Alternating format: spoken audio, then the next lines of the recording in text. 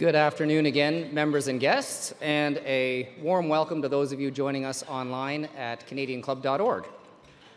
Welcome to the first event of 2024. My name is Glenn Parkinson. I'm the president of Canadian Club Toronto and your host this afternoon. Our annual Outlook event, one of our favorite traditions here at Canadian Club, and we thank the National Post and the Financial Post for their steadfast support in putting this on year after year. It's so much fun, and we all do so much reflecting and laughing and thinking together, so thank you to Financial Post and the National Post. I'd also like to thank our season sponsor, Canadian Bankers Association, our official airline partner, Air Canada, and our event sponsors today, Scotiabank and EY. To all our sponsors, we wouldn't be able to do this without you, so thank you very much for your generosity.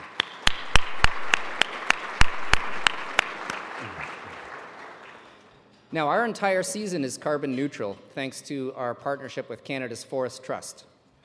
CFT plants and maintains a smart forest on our behalf, which not only offsets the carbon impact of our entire season, but creates a legacy for the future. CFT is highly innovative, really great to work with. Please check them out and learn more at canadasforesttrust.ca. Now, we spoke about resolutions a little bit earlier, but did you know that January is also Mentorship Month? And our friends at Futurepreneur, and for those who don't know, Futurepreneur is a national nonprofit that provides resources, mentorship, and financing to young entrepreneurs across the country. So Futurepreneur is looking for volunteer mentors. And to some degree, all of us have some expertise we could lend, and just a bit of your time can make a really big difference to a young founder. So I encourage you to give it some thought and go to futurepreneur.ca if you're interested or inclined at all to be a mentor for the upcoming year. I think it could be really rewarding, and if you've got a resolution on giving back, this could be your chance. Okay. Yes, thank you. Good one. And speaking of young leaders, we've got two tables of young leaders here as our guests of the club. We've got a table from Toronto Metropolitan University and from the CEE Center for Young Black Professionals. So welcome, both of you.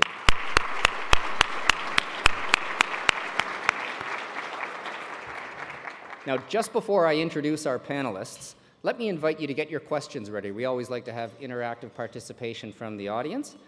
Are you wondering about their views on economic growth or interest rates? Geopolitical events and the impact that those might have at home, maybe the upcoming US election and what that might mean for Canada. Whatever the question, there are question cards in the center of your table, so please take a look, make sure you've got one, start filling in your question and hold it up, and we'll bring them to the front of the room. And for those of you on canadianclub.org joining us remotely, you'll see a button called Submit a Question on the right-hand side of your screen. If you use that, we'll similarly collect it and print it out here and bring it up to the front. And now I'm pleased to introduce our panelists. Joining us today, Sabrina Maddow, columnist, National Post. As a columnist, Sabrina is known for her bold opinions on topics from politics, pop culture, economics, and equality. Sabrina is also a frequent on-air contributor and has appeared on CP24, Breakfast Television, ET Canada, TVO's The Agenda, Cityline, and many other broadcasts. She's the recipient of multiple National Magazine Awards and Canadian Online Publishing Awards. Jean-François Perreault, Senior Vice President and Chief Economist, Scotiabank. Since 2015, Jean-François Perreault has been the Senior Vice President and Chief Economist, leading a team of economists to support Scotiabank's domestic and international business lines. Prior to joining Scotiabank, JF held prominent roles in the federal government, the Bank of Canada, the IMF, and the World Bank. Amanda Lang, host of Taking Stock on Bell Media. Amanda's an award-winning business journalist who's covered North America for 25 years. She hosts Taking Stock and was previously the host of Bloomberg Markets. Prior to that, she was CBC's senior business correspondent.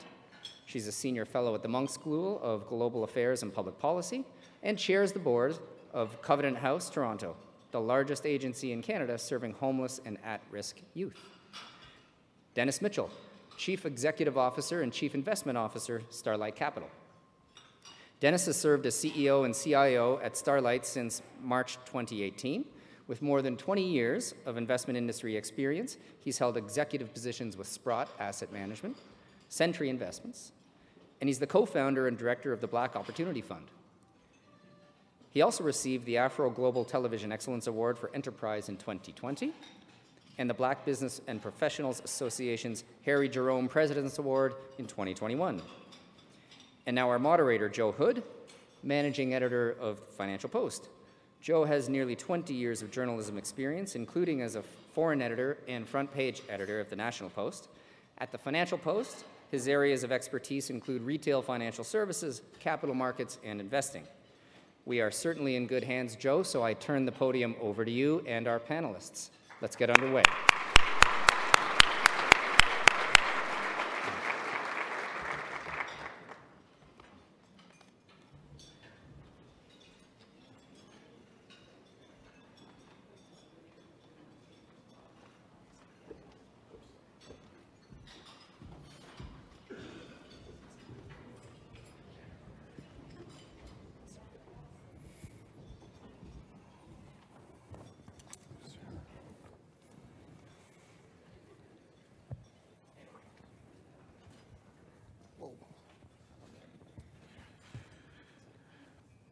All right, good afternoon, everyone. We have a lot of themes to get to here for 2024. We'll be talking about the economy, housing, and interest rates. We'll be talking about Canadian politics, US politics, a certain US politician, and more broadly, geopolitics. But first, I wanted to give our panelists a quick couple minutes to each sum up from their perspectives the biggest thing they learned in 2023 and how it sets the stage for the year ahead. I'm going to start down at the far end with Sabrina. I think in 2023, it was a big learning year on the geopolitical front and in terms of international relations for Canada, whether it was Russia's invasion of Ukraine or the Hamas attack on Israel on October 7th. I think what we learned is we can't afford to sit back and take for granted both our role in the world, but also national security and cultural consensus in Canada. For a long time, many Canadians have operated under the notion that bad things can't happen here, and that we can take for granted our place in the world and the role we can play in it as a leader. I think it's become very clear that perhaps we've sat back on our laurels for too long, and there are a lot of risks coming up, both more broadly around the world, but also within our borders over the next few years, and it's something we have to take much more seriously and do a lot of hard thinking on. Thanks, Sabrina. JF. Yeah, a couple of things. I mean, if we go back to, and I forget exactly what I said last year here, but if we go back to what the general thinking was this time last year, from a growth perspective, it was 2020 was going to be tough. Folks are thinking about a recession in the US, we're thinking about a recession in Canada. You know, there are divergence of views as to whether recessions would occur, but that was the kind of the mainline view. You know, if we look at 2023 growth outcomes in Canada and the US and compare those to what the consensus was this time last year, well, growth in Canada is twice as strong as what we thought was going to happen. Growth in the US is 5 times as strong as what we thought was going to happen. So there's a resilience to both economies and to the global economy in general that I think was completely underappreciated this time last year and the year before that, and even I think still is the case, because that's got implications for next year, which are really, that's kind of the big eye-opener, right? And the fact that rates are 5% in Canada is in fact a reflection of the fact that the economy has been darn strong and that we need rates of 5% to get things done. So that's one big learning. The other is you know, a more uniquely Canadian thing. You know, our productivity performance over the last year, which has been a challenge for a number of years, has just sucked. It's been horrible. And it's a big, big problem. And the scale of that problem, I think, gets bigger and bigger. And I think, hopefully, that realization influences how policymakers think about the way forward, given the fact that we're going to have an election in a little while that could be really meaningful if we get people that are able to change how we do on that front. In terms of that resilience in the economy, is there something that we're missing or that we're not picking up on that was going on? Well, you know, part of it is immigration, right? We had 1 million more people, so those are new buyers of things. Part of that is the labor market was still extremely strong. But I think part of it is kind of this social phenomenon where we just tend to be negative about stuff, right? You want to, you know, rates are higher, people don't like that, so you're interpreting from that things are going to be rough for a lot of people. Maybe not you, but everybody else. And that, I think, permeates kind of mainline thinking in economics and other fields as well. And so I think there's a little bit of, there's kind of excess pessimism out there as to how resilient we really are normally, and that came out last year. Great. Amanda? Which hits on one of the big things that I think was observable last year, which was a disconnect between sentiment and reality. And it seemed to widen as the year went on. And there, we can speculate on why that is, but people feel worse than they should, if I can put it that way. But the sentiment data just didn't match up with the economic data, and there's something interesting in that. Is it psychology? Is it because there were a lot of layoffs in media, and media write the headlines? I don't know. But it's not as bad as you would have thought, and certainly it's not as bad as people felt. And the problem with that is self-fulfilling, as we know. I would say, to me, the big theme of 2023 was it's not different this time. That for everybody that had, and by everybody I mean, Midwestern U.S. banks and central bankers that thought low for long would last forever, that cycles were different, that we wouldn't revert to means. I think we all learned that that's not the case, never has been, never will be, and we've all had a period of adjustment. So here we are, and I think we're still adjusting into 2024. Dennis? For me, I feel like 2023 was the year where people who were complacent were woken up, right? So if you were in the financial markets, at the start of last year, we had challenges in the regional banking market in the United States that bled over to Europe, right? So a lot of risks that I think people had taken for granted were hammered home and brought home again. A lot of countries and regions were complacent with their national security, and we've seen the fallout from that. All of a sudden, Finland and Sweden think it's a good idea to be in NATO, right? So I just think there was a lot of complacency, and a lot of people and countries and regions that were complacent were, the risks in the economy, the risks geopolitically were hammered home for a lot of people in a lot of countries last year. So yeah, that was the big learning, I guess, for myself. Okay. JF, you said there's a bit of a disconnect there between the view of the economy and what's really going on, that it might be a little bit more resilient. But as we go into 2024, one of the things everyone's talking about is recession. There's going to be a recession. So we've heard about soft landings, hard landings, technical recession, jobful recession, good old-fashioned 90s style recession. What's it going to be? Listen, the economy is slowing. There's no question about it. We're feeling it. We're seeing it. That's not an issue.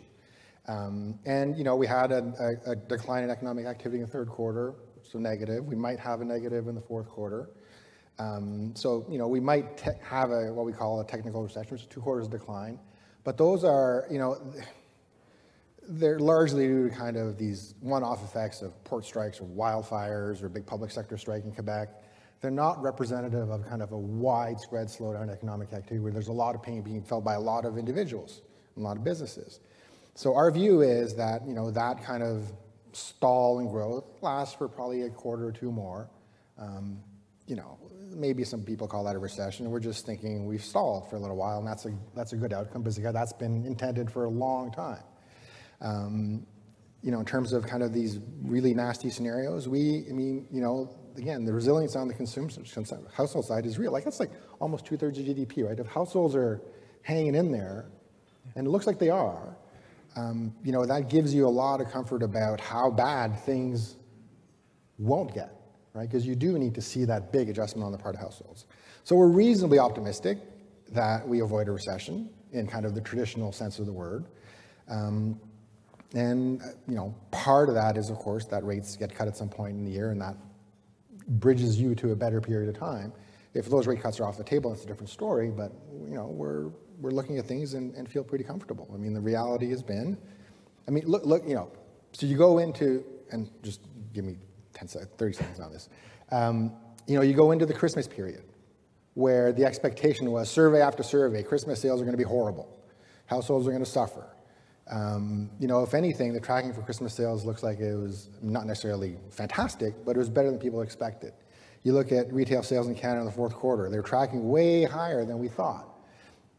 Car sales in November, December picked up to the highest levels in 3-4 years. That resilience is still at play, and as long as we see evidence of that, it makes it very difficult to argue that you're going to have a rough landing in Canada. Okay. Dennis, what do you think about that? And do you think markets are pricing in the potential for a recession? Oh, definitely not. I mean, if you look at multiples that whether the TSX or the S&P 500 are trading at, that's certainly not recession multiples. You know, this is outlook season, right? So I had 2 this morning before this panel, and I've probably got 2 more this afternoon when I get back. But I haven't heard anyone talk about the fact that recessions or a recession is priced in either in the Canadian economy or the U.S. economy. Now, the other thing I would point out, and I hate the sort of false intellectualism around being pessimistic, so I'm certainly not being pessimistic for pessimism's sake, but I do think there is a concern about sort of the waves of refinancing in the mortgage market that are going to hit the Canadian economy. 92% of mortgages in the U.S. are below 6%, 60% are below 5%, 50% are below 4%, and so on and so forth. So they're less interest rate sensitive south of the border. But I do think there is a concern about the waves of mortgage refinancing we're going to see in both fixed rate and variable rate. And I mean, Tiff Macklem himself brought it up when he testified when he spoke to Parliament. So it's front and center in front of mind for him as well. And I do think that will eventually put downward pressure on household spending and as a result, GDP growth. But no, I think markets right now are pricing in a healthy number of rate cuts. I think multiples are near long-term averages, if not higher. And I think right now earnings growth expectations in the US are around 11 or 12%. So none of that would say that we're expecting a recession or that it's priced into markets, not at all. Amanda, you talk to people on both sides of the border. Do you see any difference like in the outlook in the US versus Canada? Well, there's certainly a difference in the strength of the economy that's been observable. The upside surprise there, just stronger than our upside surprise. Our anemic growth, which is what we're getting, even when we're getting growth, still surprising us. But what I would say is 2 observations. One is when the S&P is forecasting profit growth of 11%, the underlying assumption is economic growth of 5%. So the market is disconnected from the economy as well, but not in the same way we are and the other way. The market is overshooting on the upside. So do with that what you will. Is the market right and the economy will be that strong, or is the market due to correct? Stocks are overvalued is the analysis that I see from many people. The other thing I'd be interested to probe JF a little bit more on is we have seen this surprising holiday spending and we've seen this resilient consumer, and for a long time we talked about the pent-up savings of pandemic. Okay, my concern is when we pair up this spending with the debt data, is that what we're seeing is this relentless desire on our part to consume, even in the face of a deteriorating household picture. So we do see debt levels high, stress about debt at record levels, and of course, as rates come up with refinancing is one part of the picture, but for a lot of people, the people that are most vulnerable to debt, of course, it's fixed, it's credit card debt, and they're extremely vulnerable, and I'm worried that they were out buying Lululemon and Crocs, which are 2 of the companies that said Christmas was great, even though they really shouldn't have. You can get by for another year in last year's Lululemons. Okay, so if we move on to that refinancing question, there's been a lot of talk about a mortgage cliff, the renewal cliff. Do we think that's real? Is that coming up fast? I mean, it's real. It's in the data, right? The banks have talked about it. They know exactly what it is and where it is. I think it's 30% of outstanding mortgages reset in 25, 26 because we all went and bought houses in 2021. So the math is. I mean, it's a lot. There's no question it's a lot, right? And I would observe, and again, I don't want to sound like I'm too optimistic because I get that comment all the time. The Bank of Canada published a study on renewals, I think a week before Christmas, a couple weeks before Christmas, where they basically look at a loan-by-loan basis, which loans are renewing when, and what kind of stress that's going to pose on household spending. And their conclusion is it's not a big deal. There's nothing kind of out of the ordinary in terms of what's going to come. So there's that. The other dimension is when we look at it from our perspective, so my bank's perspective. So we have variable rate mortgages that are offered, and our clients have, which many have, which see payments reset right away when rates change, right? So that gives you a sense of, so when folks actually do reset their payments, how have the people whose payments reset been impacted? For those people, and again, these are thousands and thousands and thousands of people, our customers, 2/3 of those variable rate mortgage customers who have seen their payments go up still have more deposits with us than they did before the pandemic. That's true on the fixed rate side as well. So, it's easy to overplay how worrisome this kind of renewal wave will be. But to do so, you've got to underplay some of the financial strength that remains in a lot of Canadians' pocketbooks, bank accounts, assets. Now, again, we're focused on the negative, and it's really easy to, people are going to go from 2% to 5% mortgages is going to be horrible. That's an easy argument to make, and it appeals to people. When you kind of scratch below the surface, I think it's much more nuanced than that. I want to disagree a little bit. Wages in this country, wages in North America are growing 4 to 5%. If my mortgage resets and my payment rises by more than 5%, then there needs to be an offset somewhere. I'm spending less on other stuff, because I just don't have the resources unless I'm going to draw down my savings.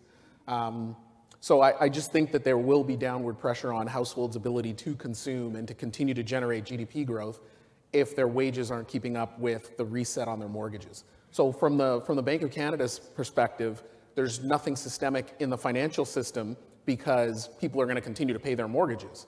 But if we take a step back and look at actual consumption within Canada and GDP growth, that has to take a hit if I'm spending more for my shelter costs.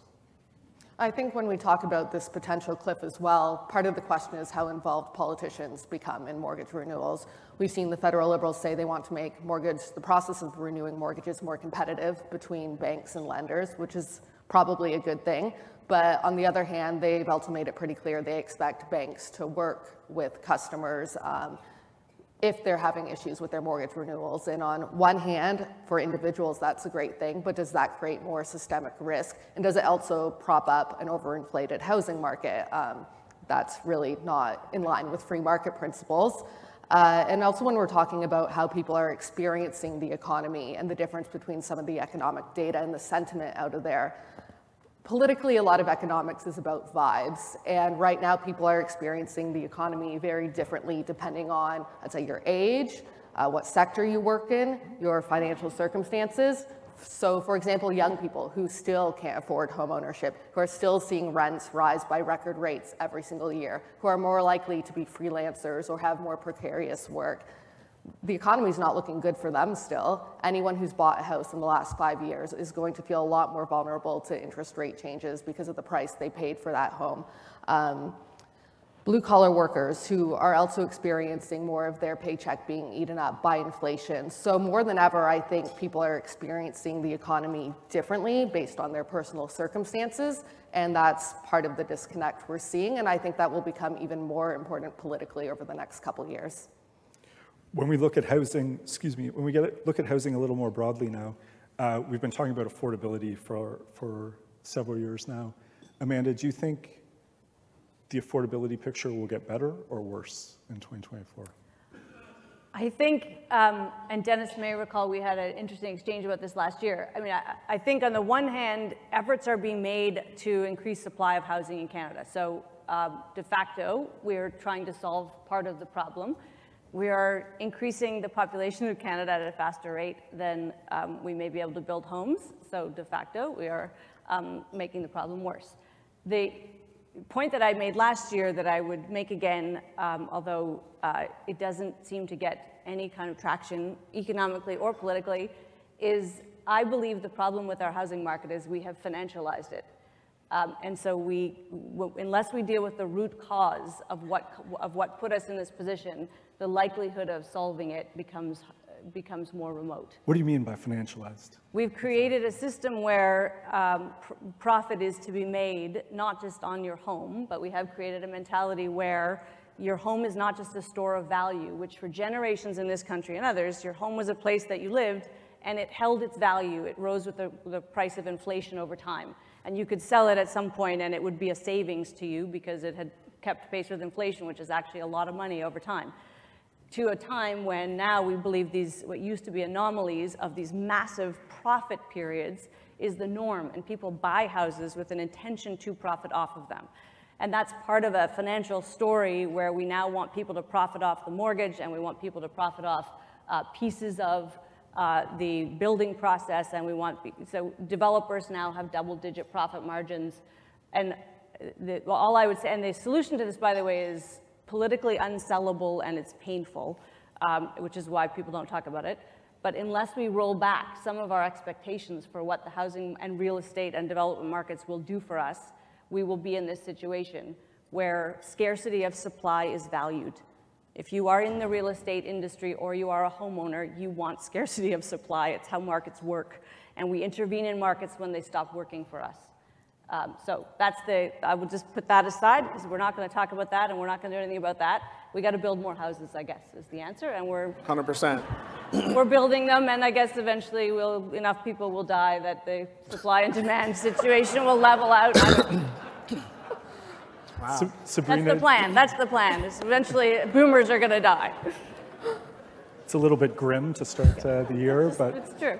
that works. Sabrina, do you have any thoughts about, is government the answer or is government the problem? I think government intervention is often the problem, and when we're looking at affordability, I mean, the government does need to make changes. Mostly they need to get out of the way, and that's part of the issue with supply. All levels of government, municipal, provincial, federal, have a role to play in that, where zoning is so restrictive across the country at this point, where a lot of housing is basically illegal to build. And even if we're upzoning, municipalities are still having things like shadow bans, or whether it's setback rules. There are just so many tools right now that are used to block housing, and that's contributing to the supply crisis. What we really need to do is make the approval process less subjective and subject to individual whims, or whoever can show up at 2 p.m. on a Tuesday for a municipal town council meeting. That's the first thing. The other thing is we can't only be talking about supply. We also have to talk about demand, and Amanda alluded to it a bit. What's happening right now with immigration in Canada is completely unsustainable, particularly when it comes to uncapped international student visas who are being brought in by not even real colleges or universities, essentially diploma mills that are taking advantage of these students, and they end up coming and being exploited as well. Some of these places don't even have proper classrooms, yet we've allowed this to become a cottage industry. And also temporary foreign workers, where that's another uncapped area where we're basically inducing housing demand so that low-wage employers can continue to pay very low wages. And those are two areas we definitely have to address, as well as the financialization of the market. And when it comes to people who live in primary residences, I think we need to protect value in those homes. But the issue of the amateur landlord who is now buying up 3, 4, 5 places, when you look at the portion of new mortgages, every year the portion of people who are buying multiple residences goes up. And as long as that continues, it's going to be very, very hard for any new homeowner or young person to compete with someone who already has equity in the market. So can I say one thing? Sure. So I was gonna leave this alone, but Starlight Capital is a subsidiary of Starlight Investments, largest residential landlord in Canada. And so I can say unequivocally that we're building 21,000 apartment units right now. That's our development pipeline. We would build 3, 4, 5 times that if we could. So You don't want your competitors to build 3, 4, 5 times that. No, we'd be happy if they built. We would be happy if they built. So the market is so out of balance right now that there isn't a number of homes that our competitors could build that would encroach upon what we are going to build. So normally I would agree with you, but right now the market is so out of balance that we're happy to build 3, 4, 5 times what we're currently building, right? Because the shortfall in homes is somewhere between 2 and 3 million households and is growing by several 100,000 every year. So we would be happy to build more homes. But to Sabrina's point, there are just so many issues and hurdles to get those zoning, to get the permitting and such. And I've heard lots of, there's a lot of innovation taking place in the housing market. Down payment support models, co-ownership models, innovative new housing structures. But at the end of the day, housing is a commodity like anything else, okay? So we don't have affordable oil, we don't have affordable copper, we don't have affordable electricity. This notion of affordable housing is quaint, but at the end of the day, you just need more homes. And then they won't appreciate by as much, and more people will be able to afford I do have to them. challenge you a little bit. Housing is not a commodity like anything else. Housing is a basic human right. The right to an affordable home, and I'm not talking about a single-family home in the neighborhood of your choice with a white picket fence. A roof over your head is a basic human right, and if we commoditized other basic human rights the way we would commoditize housing, it would be a political issue. For some reason, we treat this like oil to our peril. Yeah, I think when I say that it's a commodity like anything else, I'm basically saying that the pricing is set by supply and demand. Right, but when it's a basic human right, there's a disconnect there where humans and policy have to intervene to say, if we treat it like a market, the market has treated housing perfectly well. The market has not failed housing. The market has worked for housing, but we have not designed the market that works for us. Yeah, I'm not going to argue with you on that point. The point that I will come back to, though, is this. If you want to solve the housing issue in Canada, take a step back. G7 countries, okay? If you think the problem in Canada is bad, nobody walks here, right? Except for Americans, right? If you're any other G7 country, you've got a ton of people walking to your borders away from wars right now, away from failed states, okay? So if you think the housing shortage and challenges in Canada are bad, you should look at some of the problems in some of the other G7 nations. So it is not solely a Canada issue. And at the end of the day, the challenge is that we have goosed demand dramatically, whether through the provisions in the RSP program, the First Home Savings Account, immigration policy, and we've done almost nothing to boost supply. In fact, we've put roadblocks in the way of supply. That is, and throw in the financial crisis, which saw a massive decline in residential investment, and you've got a situation where we are short millions of households, and that shortfall is growing every year, okay? And the reason I say that there's no such thing as affordable housing is because the moment that property changes hands, it's no longer in the affordable basket, right? It reverts to market. So the solution is more supply, right? I don't think that politically it's palatable to limit demand, right? So the solution is more supply. And you have an entire industry that would be thrilled to provide more of it. Right, to a certain point, right? Vacancy gets to 8%, nobody wants to build anything, right?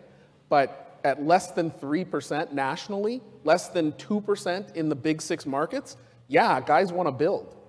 People want to build, sorry. Can I just maybe add one last thing on this before Very quickly. we all tear each other apart? Listen, I think what you're effectively hearing here is there is very little reason to be optimistic that affordability is going to improve going forward. That's just the reality. There's a supply-demand issue, whatever. It may be financialized or not, but the reality is we're not building enough given the amount of people that we've got here, and that was true 5 years ago. It's even more true now. So we're on a kind of a one-way street of deteriorating affordability, even if rates go down.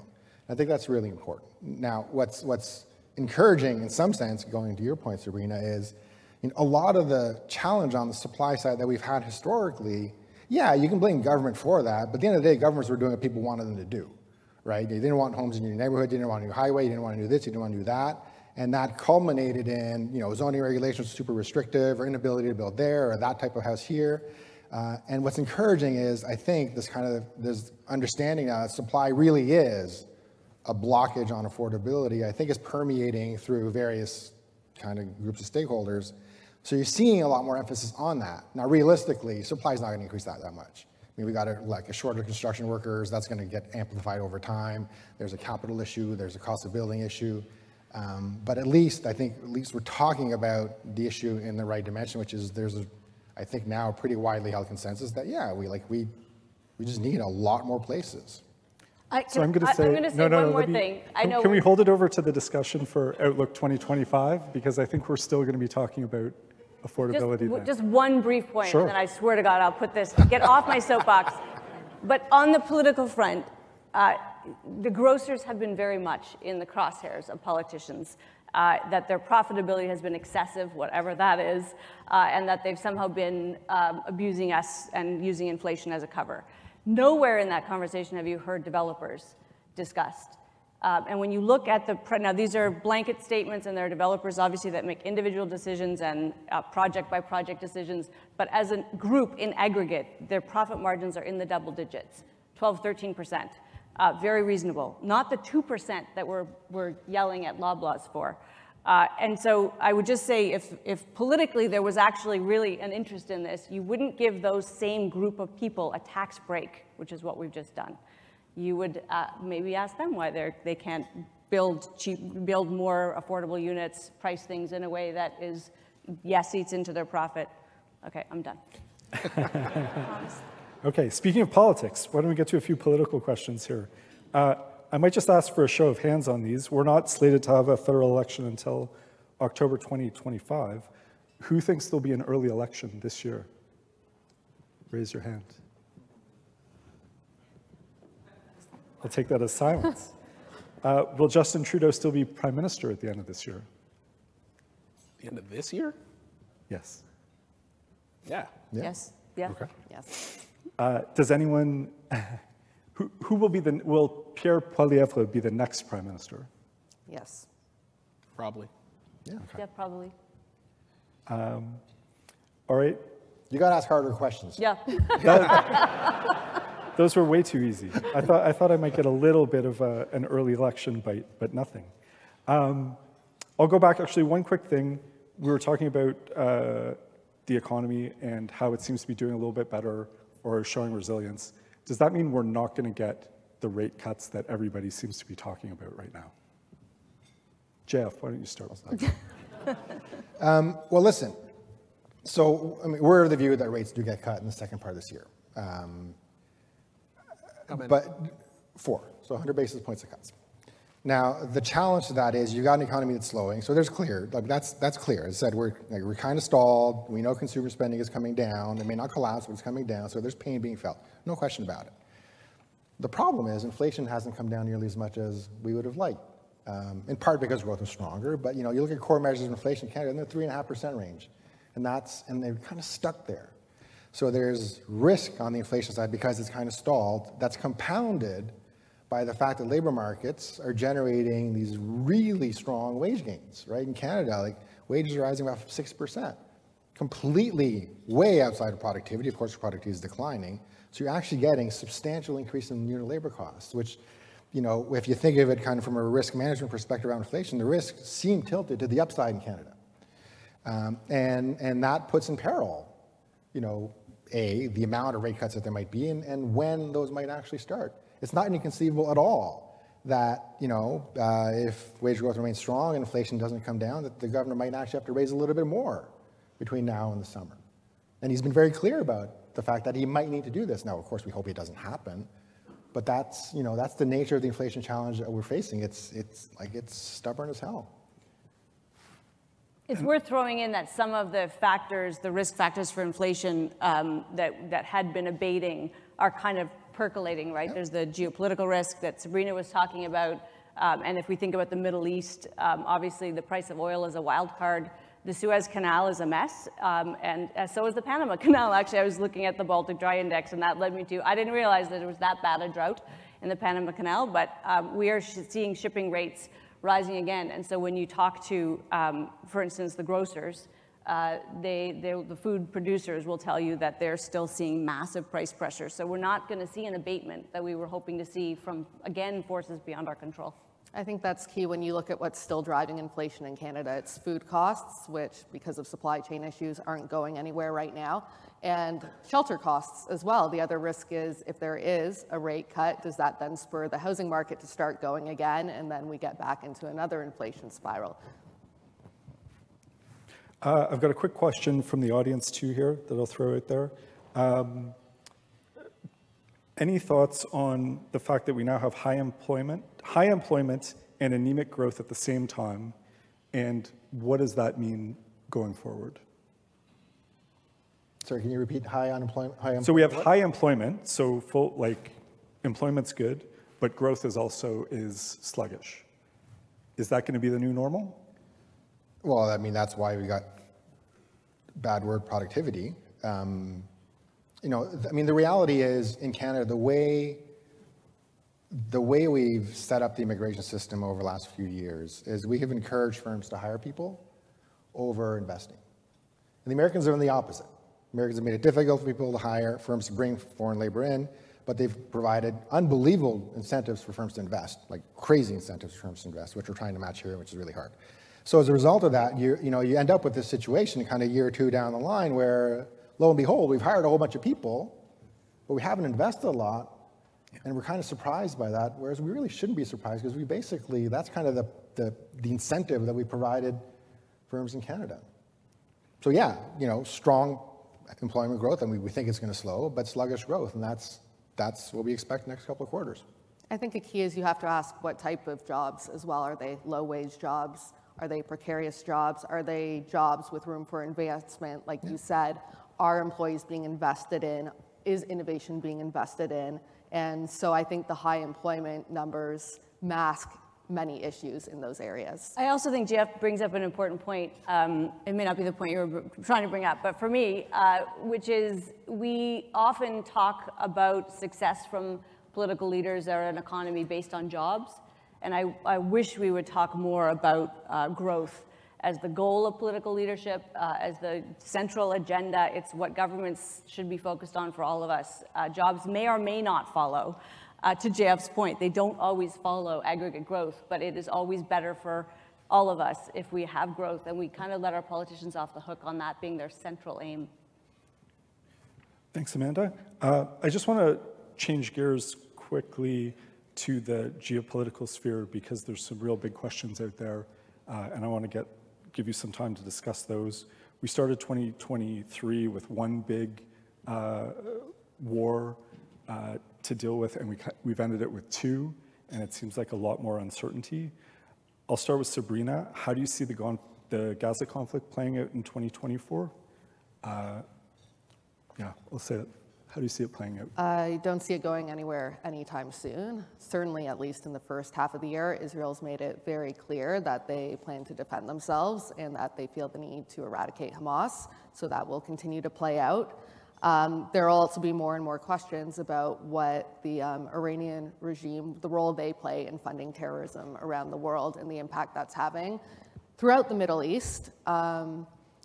And also other authoritarian governments, whether it's Russia, whether, again, the Iranian regime, whether it's China even, they're collaborating more and more together and they're building alliances, and the West really doesn't seem prepared to combat that, not only when it comes to actual physical threats and attacks, but whether it's threats to democracy, foreign interference, whether it's the spread of misinformation and disinformation online. There's a lot going on that, again, we haven't been prepared for, and we're going to have to not just prepare ourselves in terms of armed forces and national security threats physically, but in the cyber and digital world as well, where we are very, very vulnerable to hacking attacks, ransomware, again, disinformation, political interference, especially as we go into an election, whether it happens in 2024 or 2025.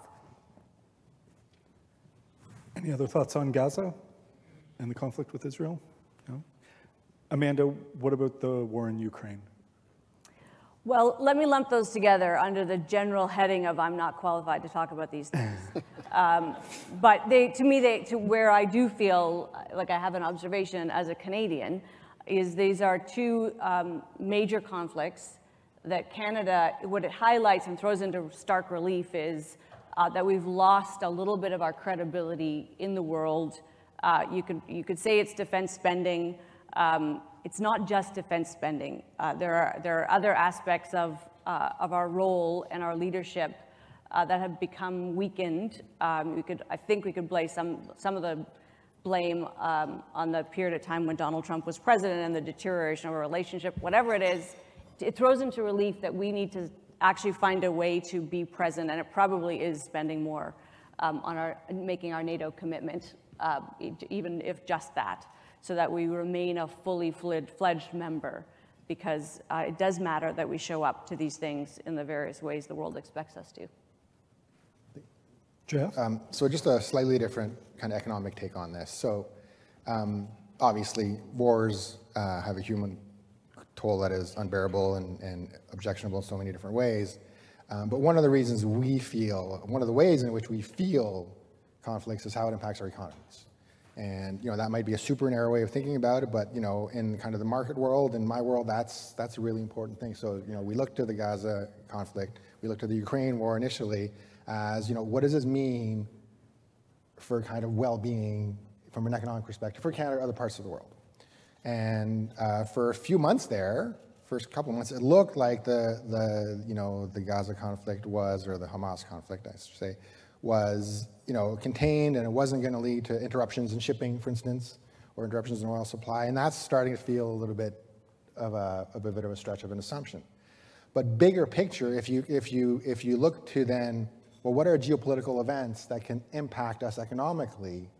Then then you've got to think about the U.S. election, because that effectively is a big geopolitical shock, right? So if Trump were to win and he upends international commerce the way he says that he's going to, like, that is a much more meaningful disruptor of the global economy, and whatever happens in the Gulf or whatever happens in Russia.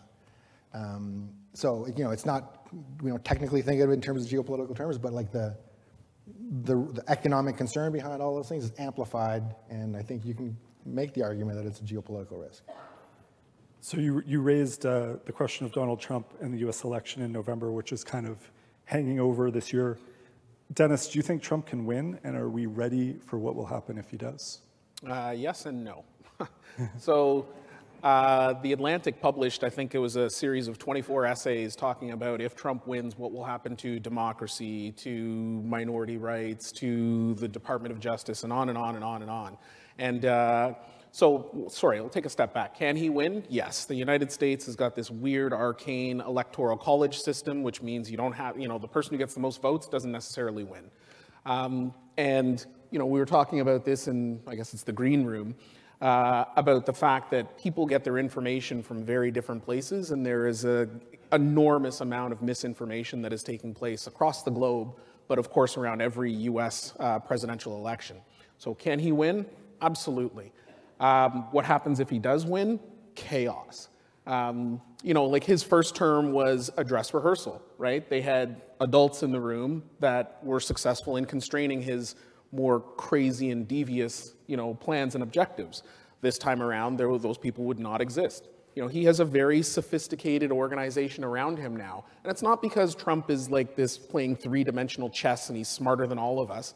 It's because people who crave power and people with weaker morals gravitate to a person like this who can get them in places they have no business being in, like the White House or like in cabinet. And so this time around, he has got a more sophisticated organization. He will have an attorney general who certainly isn't going to recuse themselves of anything, right? And he will be almost completely unfettered to do whatever he wants. And so, he could win, and it would be absolute chaos if he did. Amanda, do you have any thoughts on Trump? I don't disagree with a single thing Dennis has said. It feels a little bit like a tsunami you're trying to prepare for that is 2 years away. If and when Donald Trump becomes president of the United States, there will be massive impact on all of us, politically, economically. Our governments will have to respond. It's just impossible to know in advance what that is. And this thing that I'm describing, of course, is that sick feeling we all have in the pit of our stomachs that we now have to live with. I don't know what to say, except I was really rooting for different results in court cases faster, and I still am. I mean, maybe it's like Amanda, you and I have been on this for a few years now, through Trump, actually, if I remember correctly. And and I'm sure many of you have been here for all those lunches as well. Like, you'll recall in the Trump years, like we'd spend a lot of time on the panel talking about Trump, and then there was an element of, well, like maybe next year we won't be talking about Trump as much. And then you start the next year, and well, actually we talked about Trump more this year than we did last year. And so, like, it's just like a giant black hole of uncertainty, and hopefully that's not the world that we're in a year from now. But it's 50-50, looks like, or maybe not even 50-50. Sabrina, do you have thoughts on Trump? I agree that he absolutely could win again. And in addition to potential economic or political ramifications, I think another big one is cultural ramifications. When we look at increasing divisiveness, people living, in different factual realities, whether it's just the rise of a lot of anxiety and frustration and hate throughout North America, I think there's a potential for that to bleed even more across the border, and we tend to be about 5 years behind the States culturally. I think even the 2024 election itself, whether he were to win or not, could be very divisive for us as well. Many Canadians consume a lot of US media and rightly or wrongly interpret what's happening in the US and apply it to Canada. So that will also likely raise emotions and conflict across the country. In fact, I think the biggest risk, if there is to be an election in 2024, would be during the US election, because we've already seen the Liberals with attack ads trying to paint Conservatives as being the mirror image of Trump in Canada. So if they're feeling weak and at risk, they might seek to do that during a 2024 election, where again, a lot of Canadians will be conflating US Republicanism with Canadian conservatism. I've got a question from the audience here that I'm going to broaden out a little bit, just sticking with the international question. The question is, other than the US election, which election result most worries you in 2024? Let's broaden that out to what international development or potential development worries you most in 2024? Well, it's kind of an unfair question, because if you lump Trump in there, he just clouds everything out. I want to take him out. So aside from Trump. I think sorry, did you want to take that? No, go ahead. I think we have serious issues in Congress in the United States, right? So, I mean, whether Trump wins or not, if Ukraine is allowed to fall, that encourages China. So you've got concerns around Taiwan. I think I got a headline the other day saying that China invading Taiwan would hit the global economy up for $10 trillion. That's real money. So I think you have real issues with Congress in the United States. I don't know if anybody saw today, but Hunter Biden showed up for his for his contempt hearing and kind of threw everything into chaos. It's good TV, you should watch. And then I think the knock-on effect of the U.S. retreating is, of course, stop me if you've heard this before, it creates a vacuum and nature abhors a vacuum. Who moves into that, right? And we have, I think the G7 and the, what is it called, the liberal order that has existed, the democratic liberal order that has existed since World War II, we've ostracized certain countries, right? Iran, China, Russia, and so on and so forth. And so as they get increasing, well, not China so much, but as they get locked out of the global economy, who can they do business with? Each other, right? And so after a while, they create their own little block, right? And they seek to influence in other economies, in other countries. And so my concern is not so much with an election. My concern is more as the U.S. retreats and becomes more insular, is Europe in a position to kind of step up, right? Germany, the U.K., France, are they in a position, do they have effective leadership that they can step up and sort of fill that void? And I would argue right now the answer is no, right? I don't know that the collective appetite is there. You know, we're so focused on North American elections. I mean, what's her name? Giorgia Meloni or whatever, who was elected Prime Minister of Italy. She's a Putin sympathizer, right? Out of her own mouth. So I'm concerned about sort of the rise of authoritarianism around the world. I'm worried about the retreat of the United States. And I'm worried about sort of Congress hamstringing the United States' ability to sort of be that check globally and what that means for us going forward. Any other global blind spots we should have on the radar? It's not a different one. I just would resoundingly endorse the view that if we take our eye off Russia and we relax our commitment to Ukraine, we, the globe, are in peril. That unleashes a set of forces, including in nearby countries, that is very unpleasant and well beyond our moral commitment to Ukraine. I do think that is one place that Canada plays a small role. I hope the U.S. does not relax its support. So we look at a lot of, we're getting towards the end here, we look at a lot of risks out there, and problem spots, what's something we can be optimistic about going into 2024? I'll start with Sabrina.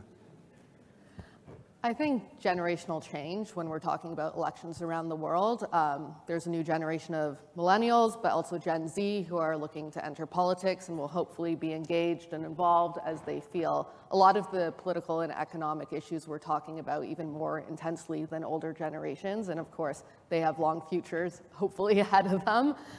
So I think that generational change presents a really big opportunity. I hope we see more young people get involved in politics.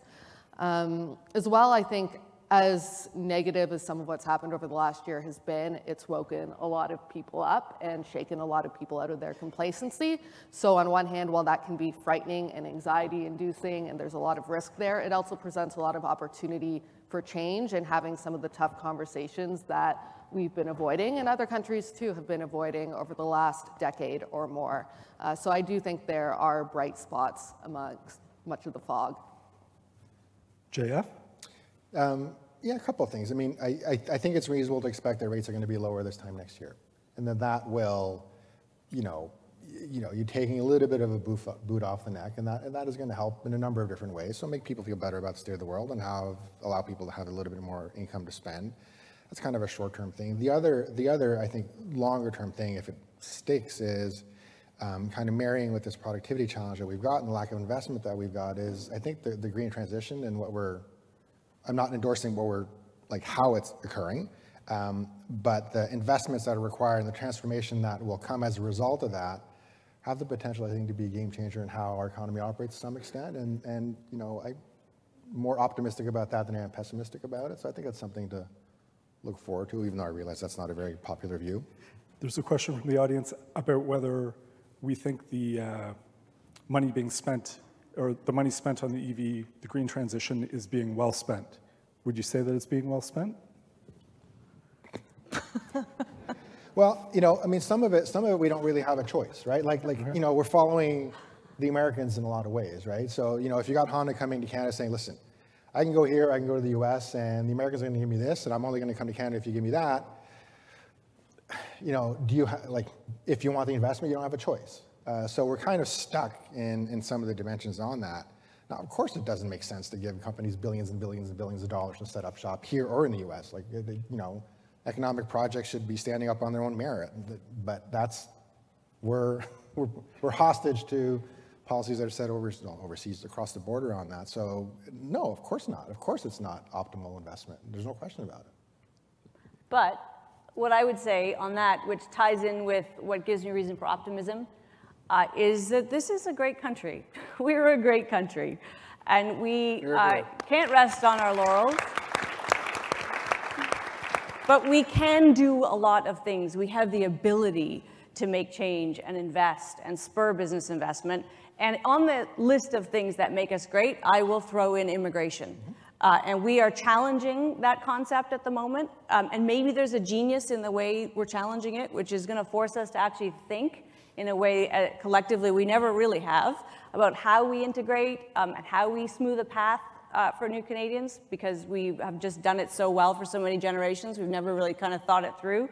We might have to start thinking it through a little bit better in the years ahead, but we do it, and we do it well, and it's to our great strength. And we have a ton of just natural advantages that we sometimes squander. So the glass half full story on all of that is we don't need to squander it. We don't need to be, just good enough. This is our time, and we have every ability at our disposal. Yep. Two things. Best on best hockey at the Olympics, right? Looking forward to that. And I guess the other part of that would be the PWHL. Finally, consolidated, effective professional women's hockey. So I think that's one thing that all Canadians can be very, very proud of and optimistic about. And then I'll echo what you said, Amanda, Canada. We have a stable electoral system, right, where our ridings are not gerrymandered, right? They're set by a nonpartisan organization, so candidates can't pick their voters. Voters pick their candidates and the winners, right? We have a democratic system where everybody in Canada in cabinet is actually elected into office.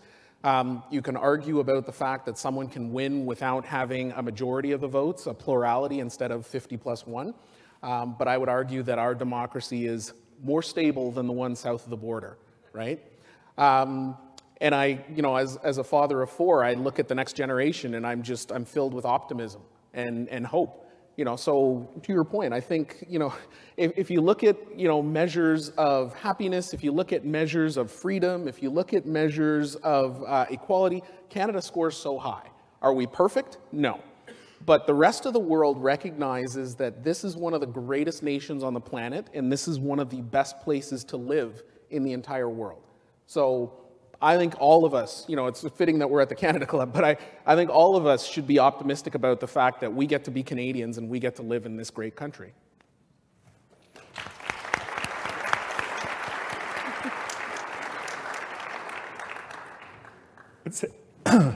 Excuse me. I'd say that's a pretty good note to end on. If we want, can we give another round of applause for our panelists for being here today?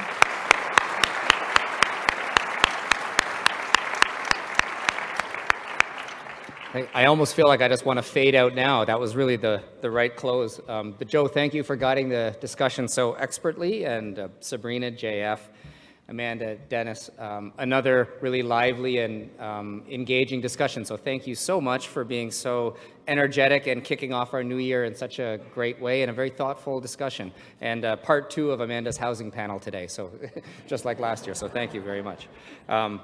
On behalf of the club, thank you for taking the time and participating. We really do appreciate it. So one more round of applause for the panelists.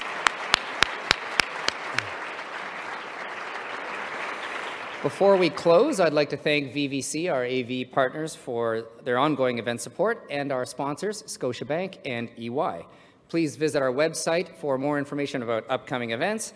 Thank you for joining us. All the best of the new year, and we hope to see you again soon. Have a good afternoon.